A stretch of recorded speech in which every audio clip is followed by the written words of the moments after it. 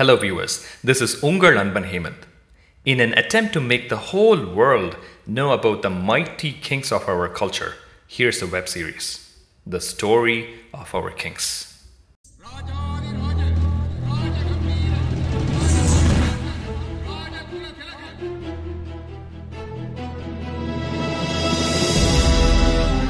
Koperinjoran was one of the early Choras mentioned in Sangam literature.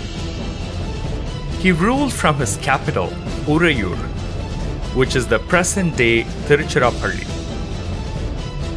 He is the subject of a number of poems in Purananuru, the 400 heroic poems on Tamil kings, wars, and public life.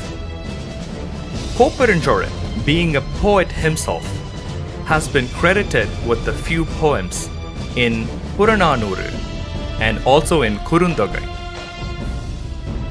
He was an intimate friend of many poets. The most notable among them was poet Pisirandayar from a distant town called Pisir in the Pandya kingdom. Though Koperinjoran and Pisirandayar had never seen or met each other, they shared a special bond of friendship. In Purananuru, Pisirandayar talks about how cheerful Koperinjoran and his kingdom was.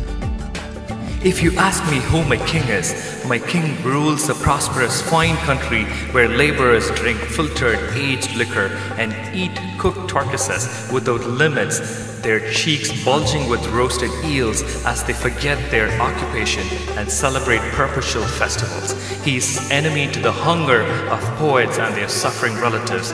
He is Koperinjoran of Urayur.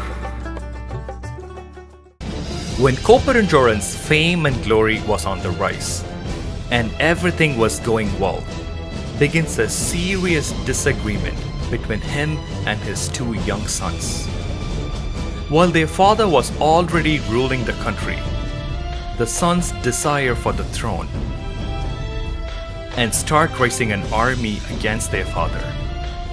As Koperinjoran prepares for war against his sons, Pullatrur Eitrayanar, a poet and a friend, advises him that there are two problems with it. One, if he kills his own sons and wins the war, the country would be left without an heir. And on the other hand, if he gets defeated, it would be an unbearable shame to him.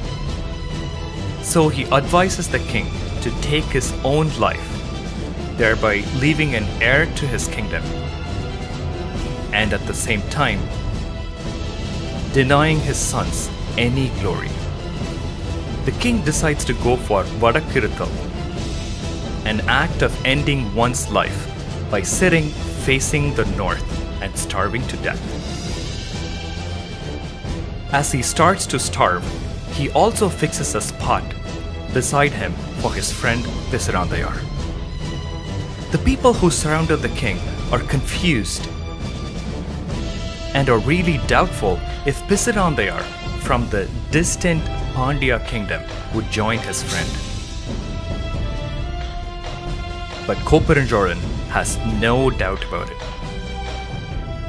After Koperinjoran was dead, Pisirandayar arrives at the scene.